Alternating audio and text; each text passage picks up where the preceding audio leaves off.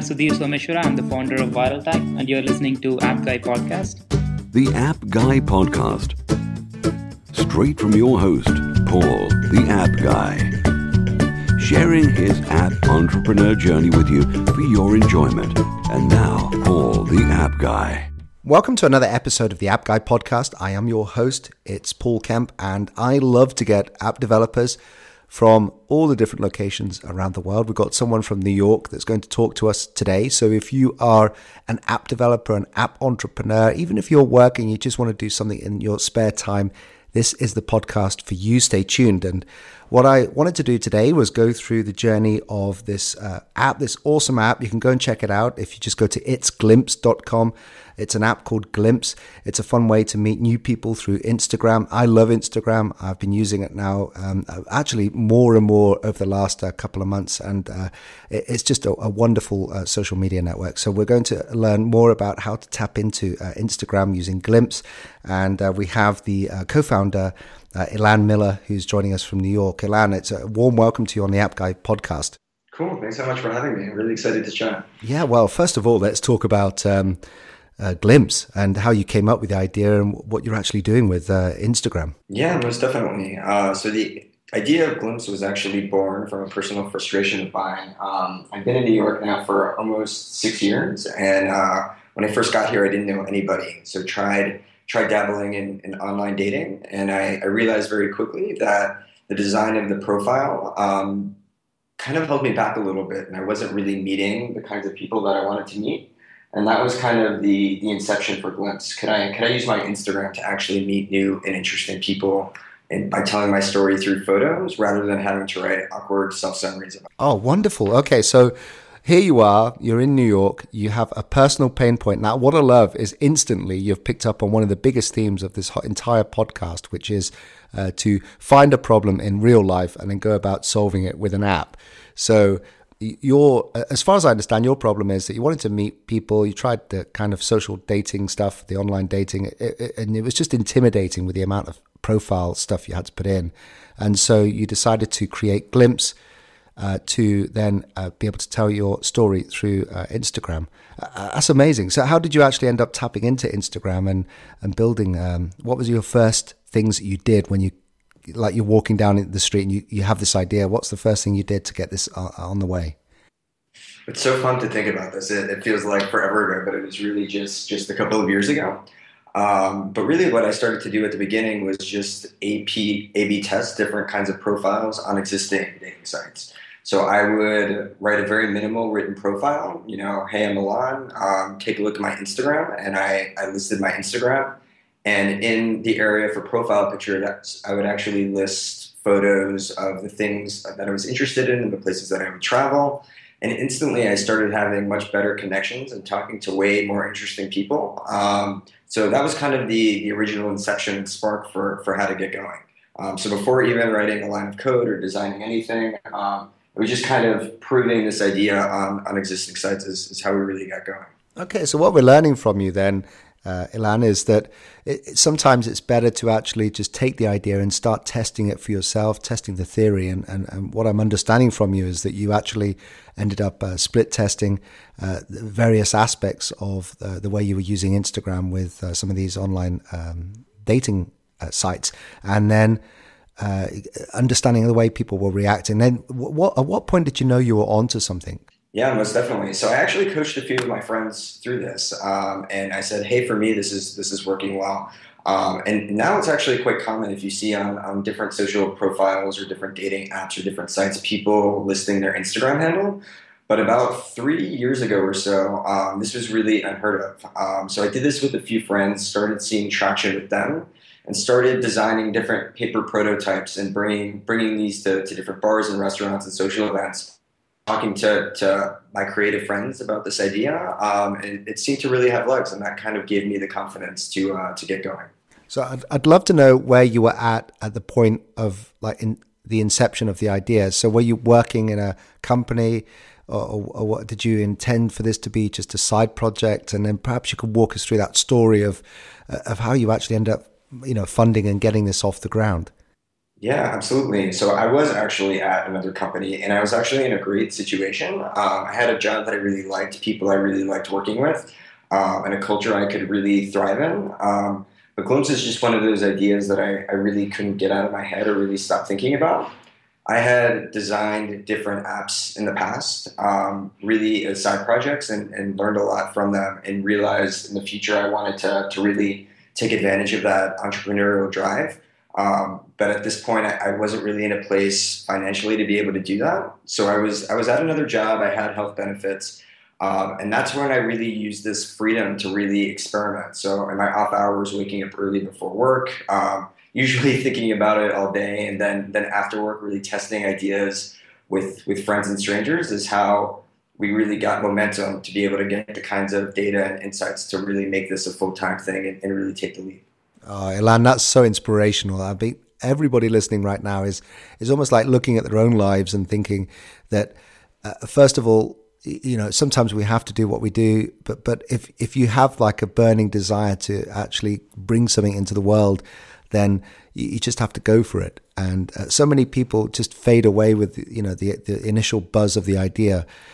And so at some point, then you must have then, I guess, quit work and gone for this full time. Yeah, absolutely. So it's interesting because I really don't have the background for doing what I'm doing. I'm not technical. I had never coded anything before. I'm not really a designer by trade. I just done worked on a few side projects trying to figure things out in the past, and I had never taken a finance class before in my entire life. So at the end of the day, I wasn't really quote unquote meant for doing something like this, but really this is just one of those things where if you have a problem of your own and you can't get it out of your head and you really have that solution, I just felt compelled to really run after it. How frightening was it when you actually had to quit your job and go after this full time? Perhaps you could talk through that, because we have had people listening to the show who have done exactly that. And it must be just such a nerve-wracking time, or a time of uncertainty and risk. How did that feel like? And perhaps if you've got any guidance to help people through that emotional drain of literally making that big change.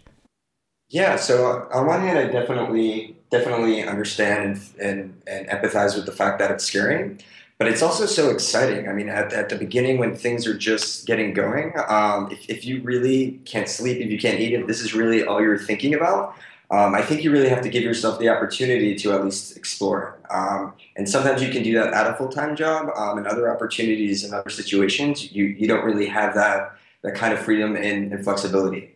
So the way I really thought about going about it was like an experiment. I had to keep reaching different milestones and keep validating different hypotheses and keep bringing in different kinds of data. And if I kept meeting those milestones, I knew I was on the right track. And if I gave myself deadlines and I wasn't hitting them, I knew I had to rethink what I was doing and maybe pick up a freelance project to be able to pay rent for the month while continuing to figure all of this out. Oh, this is wonderful. In a way, what you're doing is giving us almost a roadmap of how to go about, making this radical change. The first thing I'm learning is you need like a passion project, that's something you really believe in, but also setting milestones and goals for yourself so that even though you're working, you can actually have these things achievable that you aim for. And then you end up, I guess, once you start meeting all those, you think, right, it's a lot easier. Let's go for it. Well, so definitely in that sense for sure. But I think even when you don't meet your goals, I think keeping yourself honest is one of the hardest parts about leaving your job and wondering if you're on the right path or not on the right path. So sometimes we didn't hit goals, but that really helped us be able to look in the mirror and understand why and help us ask the really tough questions, such as, is this the right idea? Are we the right team to be able to execute on this? What kind of momentum do we need to create in order to achieve the next goal? Or maybe it makes sense to get another job or pick up a freelance project to buy some more time to be able to figure it out. Yeah, because I think one big obstacle, and I faced this as well, is that it's finance in a way. Because like when you've got a paid job, it's a regular salary. Usually in life, we have all these financial commitments around our job. And so at the end of the month, we have certain bills to pay. And then, if we, I ended up leaving my job a while ago in the city. And it was quite nerve-wracking. I had to make some really big changes because I thought at the time it's easier to cut the fat out of my life, the expenses, than try to focus on a goal where I was trying to replicate the amount I was earning in the city. Is that what you did in a way to try and cope with the change in financial situation? And I think it also just comes down to what you spend your money on, right? So growing up, I was really into music, and I spent a lot of money going to concerts, and I had friends who love eating out and love doing the whole expensive restaurant thing. My passion is building things and making things. So actually, staying at home on a Saturday night, really trying to sketch out a flow and then bring it to a place and show it to different people and get their feedback on it. To me, that was cutting down, but still equally just as exciting. So I think if you can kind of merge your passion for being able to make things and kind of replace that with some of your other, disposable income kind of activities, I think that's when you find that sweet spot and are able to kind of get over that hump a little bit. Wonderful. This is great. Okay, so let's talk about then funding, because at some point, did you have to put this on a credit card somewhere? Did you have to fund it yourself, bootstrap it, or did you bring in co-founders that were helping finance a project, or did you actually end up initially getting angel investment? How did you fund Glimpse? Yeah, great question. So for the first 6 months or so, we were completely bootstrapped. We barely spent anything. Anything we spent was out of our own pockets. And we must have built 3 or 4 prototypes all on our own. But what we did is we started building relationships early. We started reaching out to different angel investments and different VC funds. And what we were building was embarrassing. Looking back on it now, I just want to get under the covers and pull the covers over my head. I'm so embarrassed. But they saw the progress that we made. And by the time we were 6 months in and on our 3rd or 4th prototype, and we were able to generate some media and get our first few thousand users, they really saw the potential in us. So I think that really helped get us over the hump. And about probably a year into the project, we were able to raise a seed round of funding.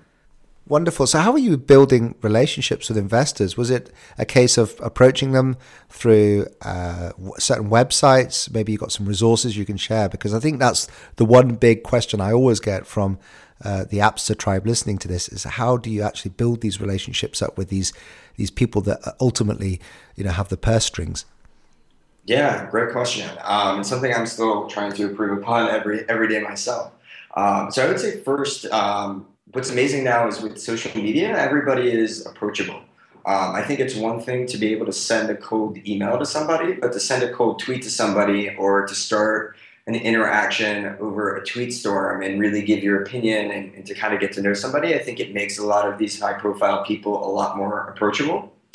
But on the other end of things, I think, in my experience at least, that investors are really warm to the idea of getting introduced through other entrepreneurs. So if you can really seed yourself inside the entrepreneurial community and meet other people who are building things or starting companies or even work inside of some of these companies, using them to be able to connect to different investors who kind of see the world in a similar way that you do and kind of believe in the ideas that you're building, I think that's a really great way to be able to start getting in. But it takes a lot of discipline and work, and it's not the kind of thing where you can start one day and a week later you have 5 warm intros. It's one of those really, really tough but really rewarding. If you can do it, if you can stick with it, you're definitely going to be able to meet the right people.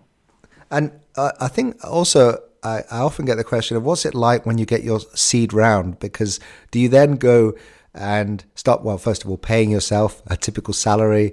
Do you go and get offices and start, building a team around you? What do you do when you first get that seed money? Where do you actually invest it?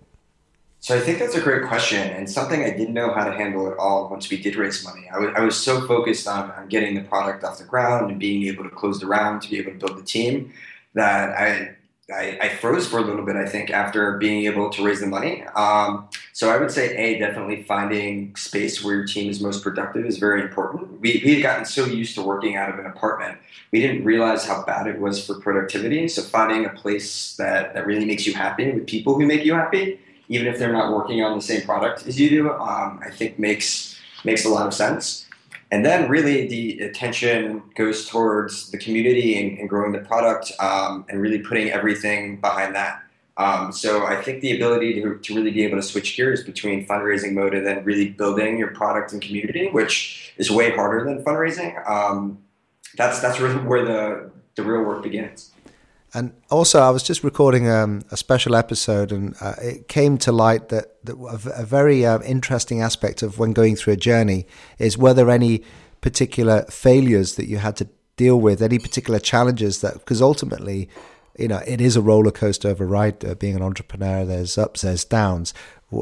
Perhaps you could think back to a time when maybe you were just going to throw it all in, because you must have had those days. And what was that like, and how did you overcome it? Yeah, I feel like I have those days a lot, actually. They just never go away. But I think with more experience, you learn to deal with them a little bit better. I have a funny story. I wasn't close to quitting at this point, but I remember being especially frustrated. I kind of had this preconceived notion that once you get your first investor, it's very easy to close the round. People see the momentum and they want to join. And we had closed about 2/3 of our round, and I really just wanted to get back to work. I was so excited by what we were building. I wanted to focus 100% of my energy on that. And we just had a little bit of trouble being able to close the round. And then one day, out of the blue, I got an email from an investor who used to be a journalist. And he says, "Hey, I'm in New York. Let's meet." And it turns out he wrote an article for by one of the big tech press companies. And I read it, and actually helped inspire me to start building Glimpse. And I had been sending him monthly updates for probably 6 to 8 months. And he happened to be in New York, and we met, and we got along really well. And he ended up closing a round. So I remember just the complete 180 from being so disappointed and wanting to get back to work to really finding my dream investor and being able to collaborate with them and really having the story come full circle. So it's just one of those things where I think as an entrepreneur, you have to be prepared for that roller coaster and know you're going to hit rock bottom, but also know that if you put yourself in position to succeed and you make the right habits and keep doing the right things, the roller coaster is going to go back up. It's not going to stay down on the bottom for forever. And it's the real entrepreneurs who can kind of withstand that hitting rock bottom and being able to get back up. Yeah, Elan, I was actually thinking back to what I was learning from Seth Godin, who talks a lot about just shipping what you do and perfecting your craft and your art, because you never quite know what the reaction is, but it's just a habit that you form of being productive and getting it out there and getting yourself out there that ultimately then pays benefits, and who knows where the opportunities can come from. And as you said, you were feeding this journalist all this information on a regular basis, getting probably nothing back, and then suddenly out the blue, he's meeting you and he's closing your round. I mean, it's a wonderful story. Yeah.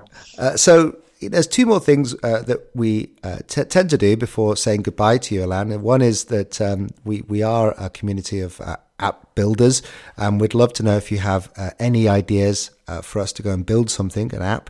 I wondered if you could share with us perhaps an idea that you've had recently. If you have got an idea, great, we can talk about it. If you haven't, I've got another way of fleshing out a potential idea from you. So do you have an app idea for us? Well, I don't know if I have a new idea. I can tell you about an old idea that I was really passionate about that I don't want to say I quit, but I put on the shelf for a little while, and I'm just very passionate about the space and would like to see somebody do something I'm very interesting with. So it's something like that yeah, this would be great. Give us, we'd love your, castaways. Yeah, totally. So living in a city like New York, I lose my stuff all the time, and I always find these random things. So the first product that I actually built was a solution to lost and found. Was this really simple app that was built in with Foursquare, where we use location data and keyword matching if people lost things and found things to be able to connect them, to be able to return them.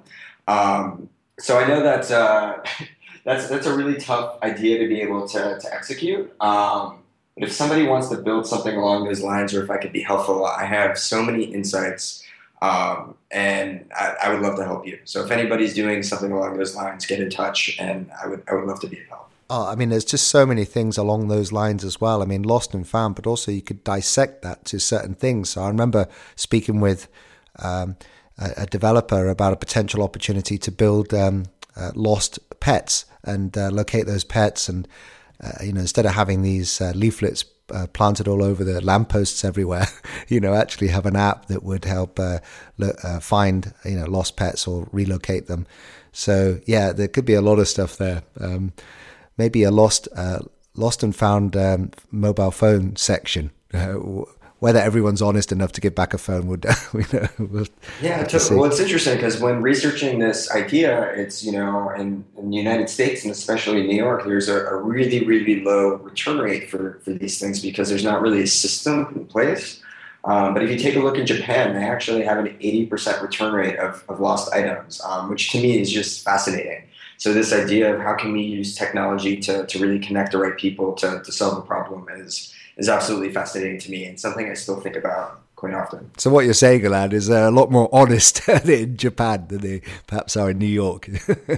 I'm not even sure if it's an honesty thing it's just as there's the right system, Right. And that to me is just I don't know, such a fascinating. You're right. It's so archaic. I would have no idea where to go if I lost something. And we just actually had a previous guest who said that he's donated a lot of phones to the back of taxis, and that's one of the big comments. So, been there. Yeah.